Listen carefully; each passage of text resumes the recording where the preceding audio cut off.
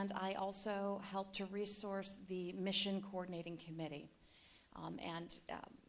The one person that serves with me, he reports to me. I honestly don't feel like I'm a supervisor, but it's Mike McNamara. And I believe Mike has actually been here. Have you met Mike? I think he met with a couple of folks here at this church. So, but he's our mission specialist. One of the reasons why I was invited to come is because it's stewardship, and one of the things that your congregation is going to be doing is deciding whether or not you're going to fund the presbytery in addition to your per capita spending. Now, per capita is the mandatory, everyone says tax, I'd like to get away from that word, assessment that applies to every single person who's a member of your church, from confirmation class all the way on up. And that money goes to both the General Assembly and Synod, and it also goes to support, it also goes to support the presbytery. And what that money does is it pays for all of our fiduciary kinds of responsibilities. So it pays for working with pastors and churches in transition. It works when we have new candidates coming forward. If there's any kind of disagreement within the churches, that goes to what's called our PJC, or Permanent Judicial Commission. It pays for that. So that per capita pays for a wide assortment of mandatory things. And then there's all the other stuff. And that stuff gets funded in two ways. The one way is through an endowment that we have, and that endowment is primarily from folks who have given money to the presbytery or from churches that have closed. We've got a rather large fund that we call the Resurrection Fund. That is from churches that have closed, the buildings have sold, the equity has transferred to the presbytery, and we use that primarily for mission work, almost 99.9% for mission work. It's a way of letting those churches live on, right, in mission. But everything else is paid for through unified mission giving. What does unified mission giving help? Two primary areas: church development and mission. In terms of church development, it helps with a range of programs that I help to facilitate. One of those is the CAT, the Congregational Assessment Tool. Have you done the CAT here? You have not. So let me just talk a little bit about that and to give you an idea of what that encompasses. The Congregational Assessment Tool has been taken by 40 of our churches at this point, so that's almost half. What it does is it's a survey tool that's been around for 25 years. It helps congregations to assess where they are within themselves and what is their church vitality. We've got a lot of demographic tools that we offer, like Mission Insight, that can help you with what's going on outside your walls. But this talks about what's inside. And it's fascinating because it helps churches that are in decline to figure out what they might need to do to change. It helps churches that are doing well to figure out what they might do next. It helps churches that are in the midst of a pastoral search, because it helps them to understand who they are, and that gives them a better understanding of how best to match their new pastor with themselves. So it's used by a variety of churches for a variety of ways. Now, what's great about this tool is that it helps people to ask the right questions. The worst question a church can ask is, and now what? And not have an answer. And so the rest of the programs that come from church development are based on a response to that answer. So Unified Mission Giving also funds something called the Next Blessings program. Next Blessings is a group of folks who are gifted and skilled in talking with churches about closure. As you can guess, this is not an easy conversation to have. And so to have people who are actually willing to do this work is an amazing thing. And to have gifted people who are willing to do this work is incredible. And they are willing to go and sit with a session, and sometimes it takes years. But to say, you know what, you're tired, you've been at this for a long time, your external demographics have changed so much, maybe it's time, well done, good and faithful servant.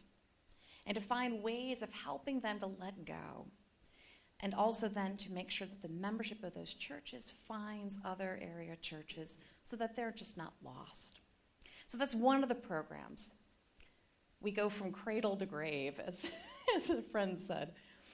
We also have a great program called The Well. And again, this is all funded by Unified Mission.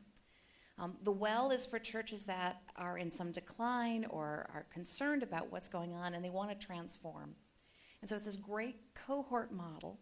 And what happens is right now we've got 8 churches in The Well. They meet for about 18 months. We've got a couple of retreats. We do some training.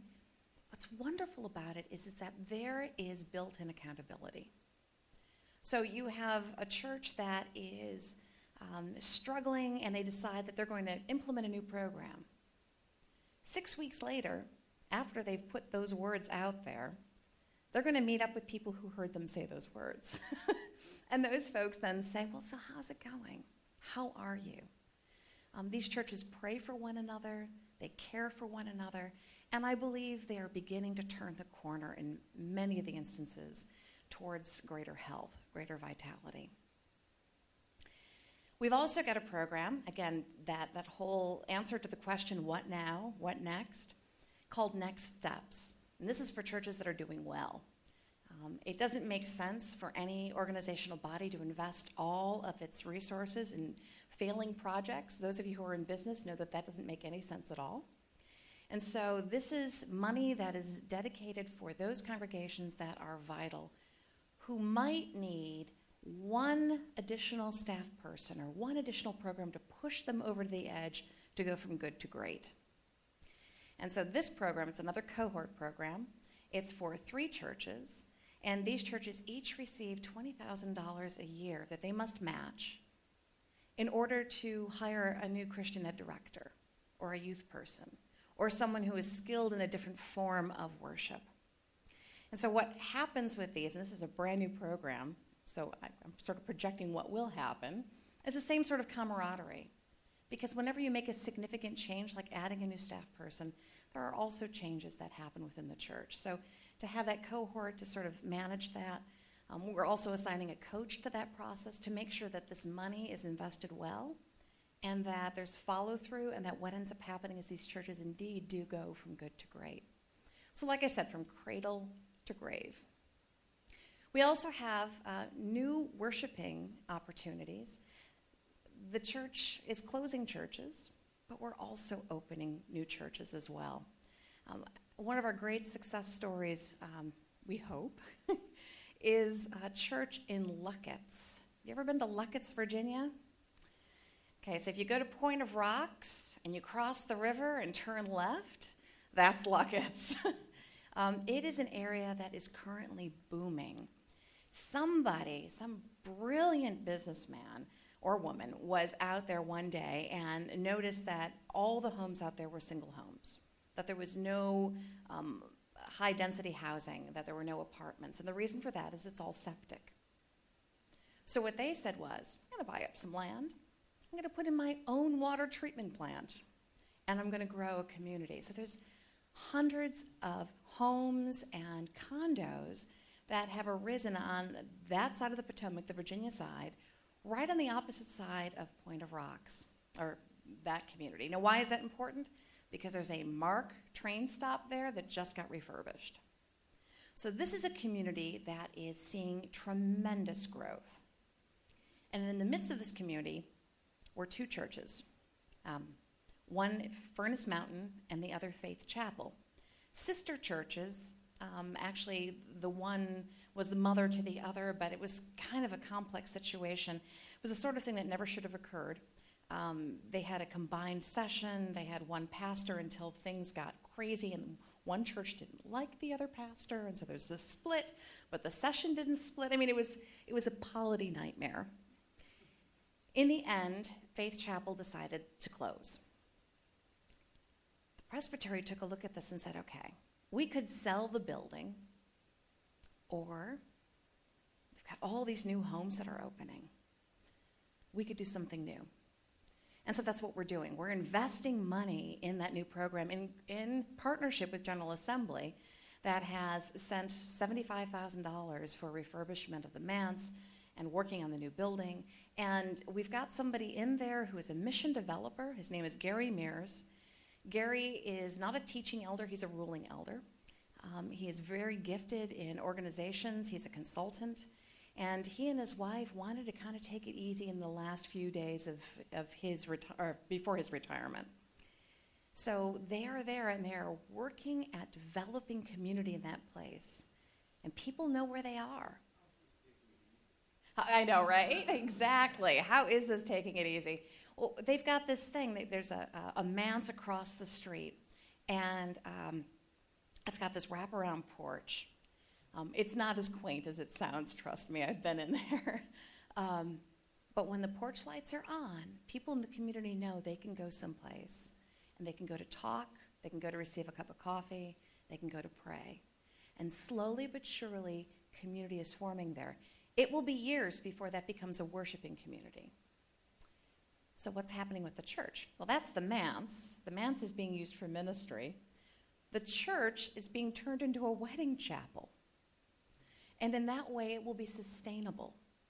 The reason why it's actually working as a wedding chapel is because the other thing that's up there that's really growing greatly are vineyards. And there are folks who are basically touting, come here, have your wedding here in the vineyard, and those couples who perhaps are not churched, who want a church wedding, find this wedding chapel as an arrangement that works for them. Now, it's not ideal, but it will help with the sustainability of that project. And until that church becomes a congregation, it will help them to pay the bills until that time. So there's some neat, new, innovative ways that we're doing some new worshiping stuff. There's a couple of other new worshiping programs that have started over the last couple of years. Some of those have done well, some of them not. We're trying to take risks, and we're trying to do things in new ways. And again, Unified Mission helps to pay for those things. Unified Mission also provides equipping grants for leaders, and that can be any leader. You don't have to be an elder. Leaders as well as congregations for things like, we've got one church that a consultant came in and basically told them that they would never attract any families because their nursery was miserable. And so they invested money in their nursery, and we assisted with that. There's another small congregation that recently had an issue with their sound system. We helped them with that. And these are small grants, but they can make a real difference. And it's all part of this whole connectional church, right? So Unified Mission Giving goes towards that. So that's sort of the congregational development end. Along with that are immigrant ministries. We've got 9 different immigrant churches that receive funding from the presbytery, otherwise they would not survive. Some of those will become chartered churches and become sustainable on their own. Others will not. We've got a small Indo-Pak, so Indian Pakistani church that worships out of the Reston Church. They will never probably grow to significant size, primarily because there aren't that many folks from that culture who happen to be in that area. But it's an important ministry, and it's important for those folks who are there. We've got another congregation, a Mizo church. Do you know what a Mizo? I learned so much here.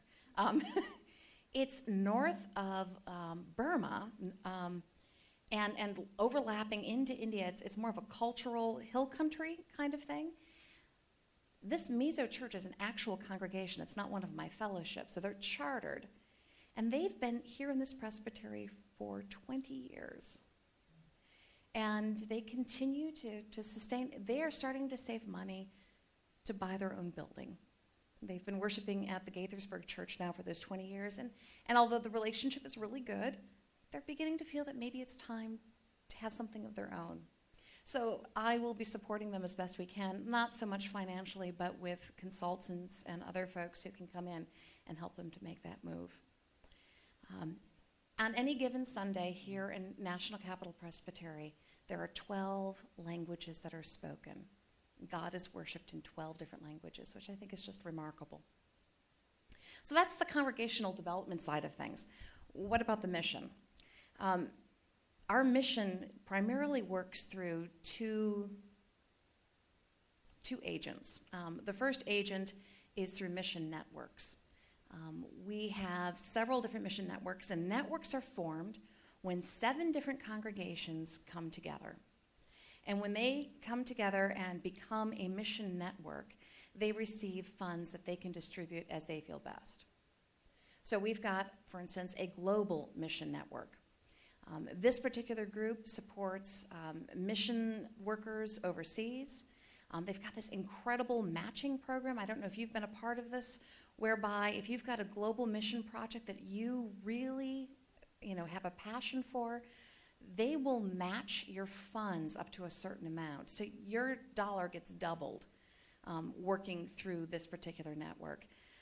We've got, within that mission network, there are sub-networks. So there's a group that works primarily with Kenya, and another group that works primarily with Haiti, and another group that works with one of our African countries. And it just went. Anyway, there's some excitement around those. It allows folks, there's a Cuban network as well. It allows folks to interconnect and to support. Global Mission Network is one of our active networks. They meet every other month. It's an exciting meeting. It's open to all. If you're interested, let me know. I'll leave a couple of my cards here so you can get in contact with me. But what's great about it is you go and you sit down, and it's not just a talking head. They bring in people who have done mission work, and so you get to hear stories. We help fund some of those stories. So for instance, one of the stories comes from the Fairfax Presbyterian Church in Fairfax, Virginia. And they have this group called Middle-Aged Men on a Mission. And what the Middle-Aged Men on a Mission do is they go to a Latin American country, and they've developed a relationship with this particular group that they go to. And they go there every single summer, and they work on building. And they've developed this incredible relationship, which has sparked real passion in their home congregation as well. So it's not just helping folks. It's one of those wonderful things where we find it becomes iterative. It helps the congregation back home, and then you funnel more money and more relationships, and it's just been this great thing that's been building. So that's one of the kinds of projects that we help fund as well. That's global mission. We also have other areas that are more advocacy oriented. We've got the Earth Care Network, and that is a network, again, 7 churches or more that come together. They are working on helping to green the presbytery. If you ever go to a presbytery meeting, you will see that there's a heck of a lot less paper floating around. You'll see that the dishes that are used, if they are not the ones that are washed, are the ones that are highly biodegradable. So they're working at trying to make that at least as green as possible. But they also work with churches. So if you have a church that's interested in putting in new lighting, they can help you find consultants. They can also help with a small one-time grant that will help cover the costs of moving from one form of lighting to another. So that's our Earth Care Network. We've also got an Israel-Palestine network, which, as you can imagine, probably has very heated conversations. Important conversations for us to have. They offer all sorts of programs and open spaces and workshops for people to sort of not take one side or the other, but to get an understanding of what that situation is to the best of our abilities. So there's that network. We also support campus ministries, and we've got 4 campus ministry programs that we help to support, as well as our young adult volunteer program. Are you familiar with our young adult volunteers? Okay, so it's a national program. These are young adults who have generally have completed a bachelor's program, so they're in their early 20s up to around 27. And what they do is they volunteer for a year in a variety of different places. So think Peace Corps with a Presbyterian spin. They also have local options, and we are actually one of the local sites, or one of the national sites. We have anywhere between 4 and 6 young folk with us every single year, and they do work primarily in DC proper. So, for instance, one of the folks who's there is working with Capitol Hill Ministries. Another is working with the Pilgrimage. The Pilgrimage is a project through Church of the Pilgrims, and what it is it provides a place for visiting school groups to come and to stay. So imagine a youth group coming and staying at this church, right? There's cots and showers and things like that, and then they also provide a connection with mission work within DC. So youth groups would come, they would stay, and then they would go and they would do work at, say, Miriam's Kitchen, which is a soup kitchen, or any of the other kinds of projects. So the young adult volunteer works with the staff at that church to help facilitate that program. So we've got these, this year we've got 4 young people, and if I was up and running, I could introduce you to them. They are dynamic and interesting young folk. It's funny how much younger they get the older I get. This year we've got 3 guys and a gal, which is unusual. Usually we have more women than men. And they live together in a house that is in an area of DC that some might consider challenging. Initially, when we decided to do this program, we had a manse that had become available to us in Clarendon, Virginia, Clarendon area of Arlington. And we brought the national staff in, and they took a look, and they said, wow, this is really nice. This is too nice. They said, we want these young people to be in an area where they are challenged, where they can't just jump on the metro, where they're going to actually have to figure out how to get someplace because they're in an area that's underserved.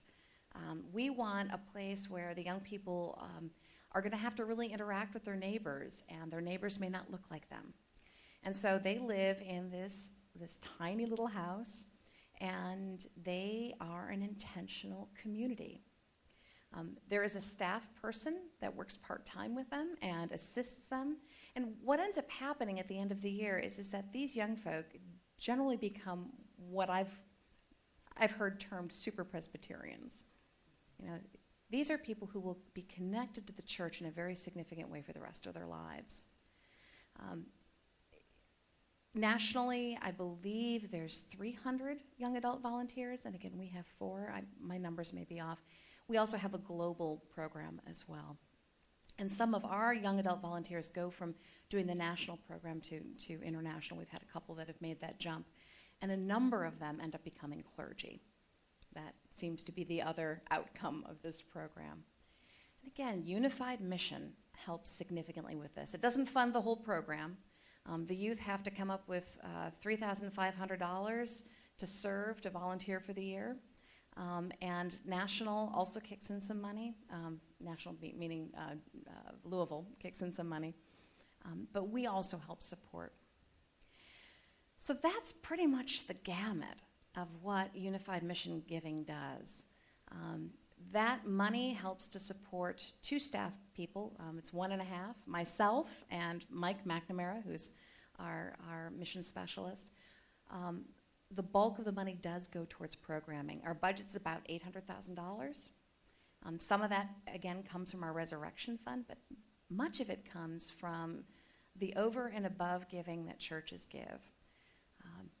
So why? I mean, you've got so many different other options as far as where you give money, where a church can give money, and I'm sure you do that. Why give to Unified? A couple of reasons. First, we're a connectional church. That program that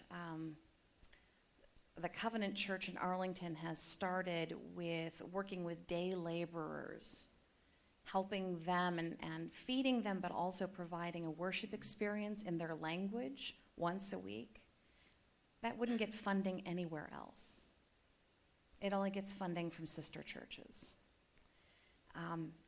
connectional church, that young adult program, that YAV program, it's not going to find any kind of funding outside the church, except for the money that the young adults bring themselves as a commitment to what they're doing.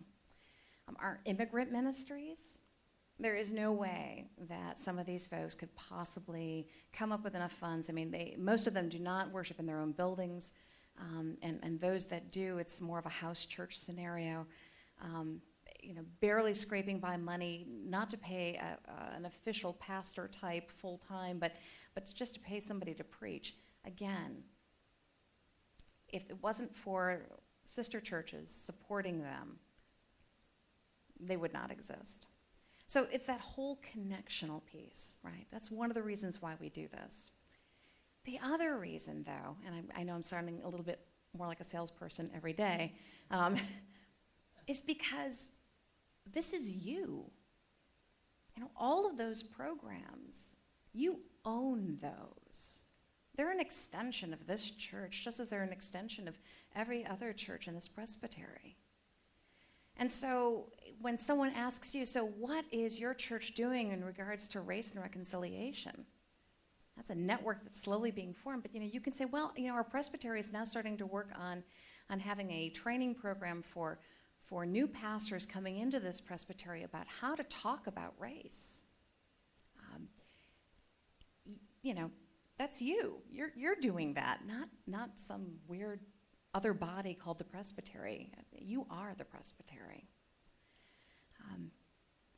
There are other issues that continue to come up that will continue to be funneled through the system and will probably end up on my desk. Race and reconciliation is one. How do we, as people of faith, have these conversations that don't just stop at one level, that go much deeper, that go to the point of change? Again, and as that happens, you need to know that you have helped that to occur. So I've talked a lot. I am sorry that I wasn't able to get things up and running. Do you have any questions? Yes.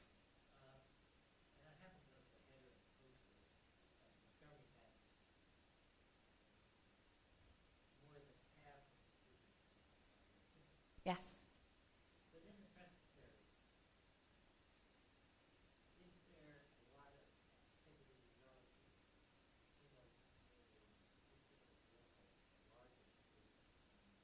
Right. Great question. And since this is being taped, I'll reiterate that. The question about Latino outreach, Latina outreach within our presbytery. Not a heck of a lot. And that's actually an issue that I share some concern about. My last presbytery, it's the Presbytery of Elizabeth in central New Jersey, and we had a large Latino population. And what we would hear from folks was, well, it doesn't really pay to do any outreach or to start forming churches because there really isn't, if you're Latino, you're either Catholic or evangelical. And Reformed is not one of the languages they speak. However, within Elizabeth Presbytery, there were several Spanish-speaking churches. So I can say that's not necessarily true. And there's definitely resources on the General Assembly level that are aimed at Spanish-speaking churches. So that is an area that I'm interested in as far as new worshiping communities, and that's an area that we're starting to explore. What I will tell you is I know that there are several churches that are doing some work around Latina programming. One of them, the Rockville Church, right smack dab in the middle of Montgomery County, had a program for the last couple of summers called The Umbrella, and it was a program for children to learn how to speak English.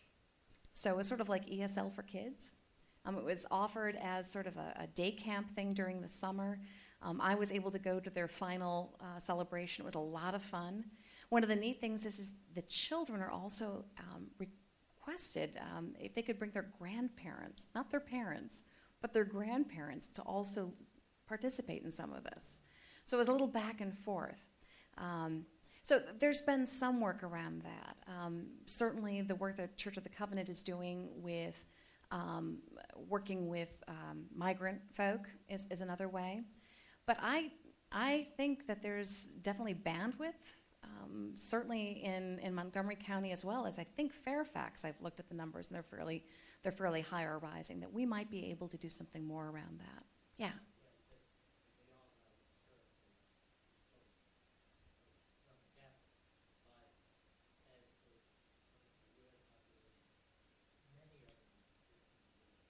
Absolutely.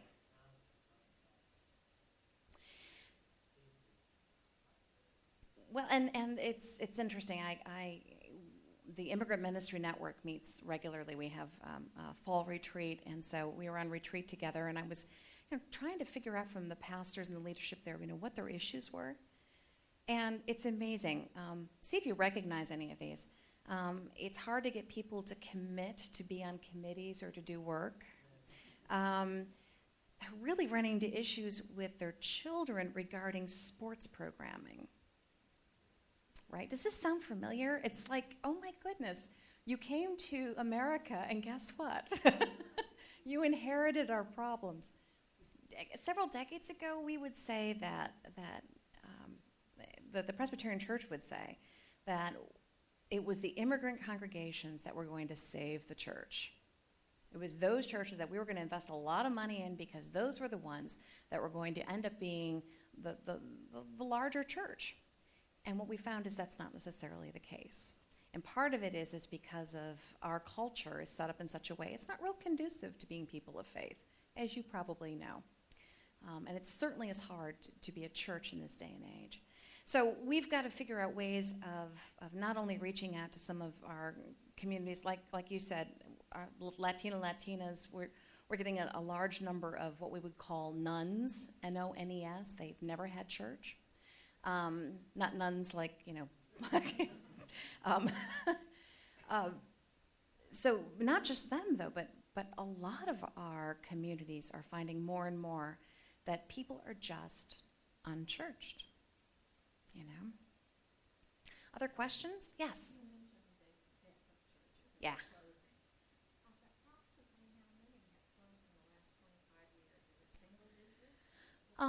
Single digit, 25 years, unfortunately, my history is not as long.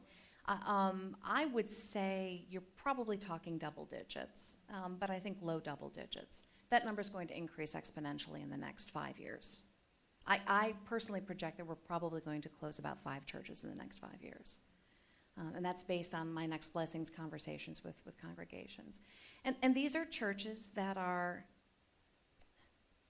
there are a couple of things. Either the demographics outside the walls have changed and the demographics inside have not. That's a classic issue, right? That's that Latino piece, right? If you're a church in an area and everyone around you speaks Spanish, guess what? You've got a limited life expectancy. So there's that. Sometimes there's been mismanagement that has caused problems, and or a church just becomes so closed. Sadly, a number of the churches are DC churches. One of our congregations is one of our historic Black Presbyterian churches, which has just got this huge, incredible history. But as I sat around the table with session members, I found most of them were driving at least 10 miles, 10 DC miles, to get to church. There's no way that church is ever going to grow, because how are you going to convince somebody else to do that? You're doing that because you've got family or you've got some sort of long connection or history with the church. That's a real hard sell to somebody that you know from work to make that kind of a drive on a Sunday morning on a chance. So, and they're at the point where they're beginning to recognize that. It's sad. The other issue that we have is we have several churches that are looking at leaving the denomination. We've got 3 churches that are currently in conversation, we call it discernment, about whether or not to leave this denomination, and primarily it's over the ordination and marriage of gay and lesbian people. So, yes?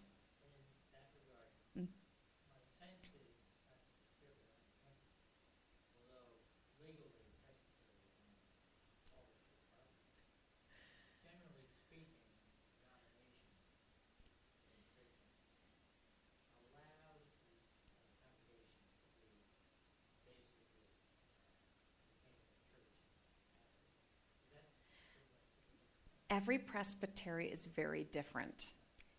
We have not had anyone leave yet. We are very close, and I'm not telling tales out of school at this point. The Centerville Church, which is one of our more recent churches, that's a church that was only formed about 30 years ago, has made a lot of progress in our discernment progress to leave this denomination. And Leadership Council, which is the governing body of the presbytery when the presbytery is not in session, they're also the policy setters, have taken a fairly firm no stance.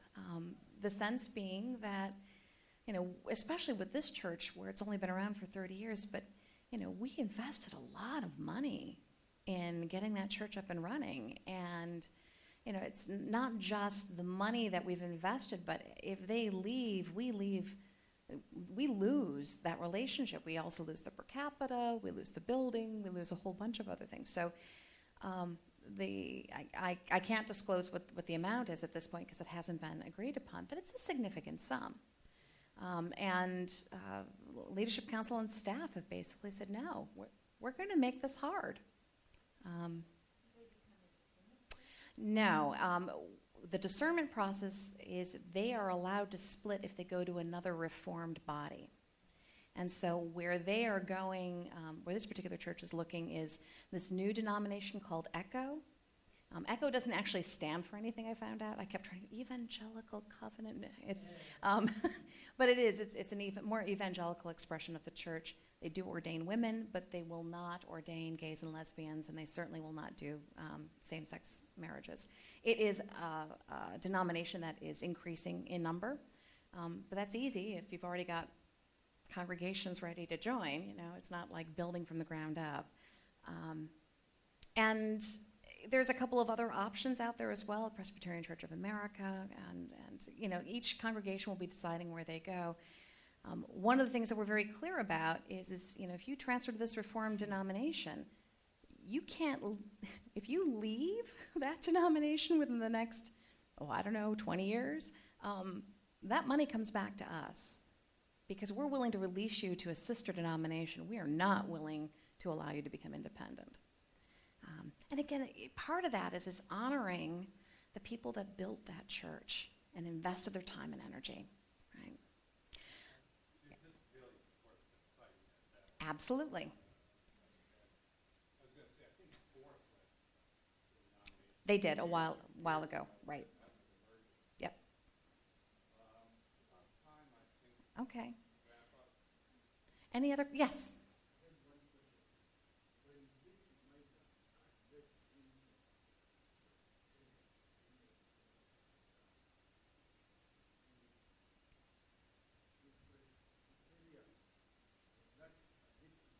Mm-hmm.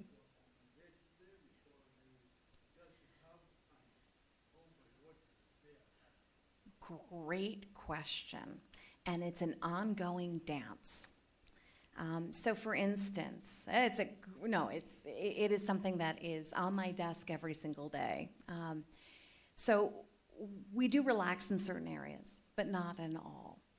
So, for instance, in order to become a chartered congregation, there needs to be certain things in place. And we know that immigrant congregations are able to do this because we've seen them do it. But for fellowships, it can be a little bit more relaxed. There are still requirements for incoming clergy to make sure that they're reformed. Again, there's a little wiggle room there, and that is talked about on a case-by-case basis. However, we do insist that the immigrant fellowship have a council that is elected. They don't have a session because they're not chartered. They can't have ruling and teaching elders yet. So they have a council, and that those folks make decisions. That the power is invested in that elected body, so it's close to our polity. But there's also some understanding that there's some cultural stuff at play. So one of our churches, for instance, is a Ghanaian church, and they have a session that makes all the decisions, but there's also a men's group and a women's fellowship group that are very important. And so what we've been trying to do is getting the council to understand that, yes, they have the power to make these decisions, but they need to be in conversation. They need to honor some of those other groups. So that's, I don't know if that answers your question or not. There's some wiggle room, not a lot.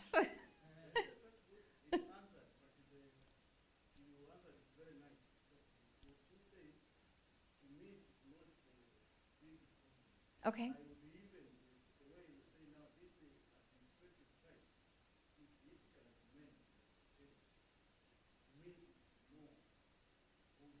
Mm.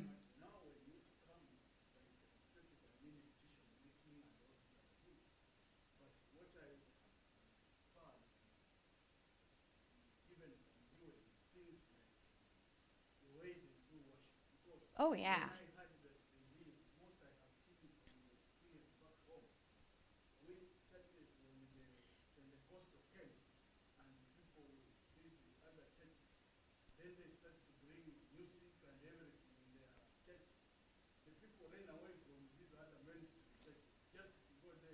Sure.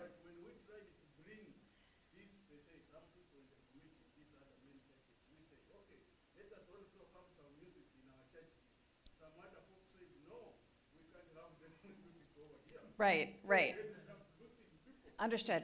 So, and different churches do different things. So, what we're trying to do here in this presbytery is to lean towards intercultural, okay? Not multicultural, but intercultural, meaning your worship and style, you change me just as much as I change you, right? So if you go to, for instance, Silver Spring, you'll find a huge Cameroonian presence there. And the music and the worship is very Cameroonian, although there are folks like me sitting in the pews as well. So, yeah. Anyway, thank you so much. I know you're at time. Thank you, thank you. Again, I'm so sorry I did not get this up and running. And Dennis, thank you so much for trying.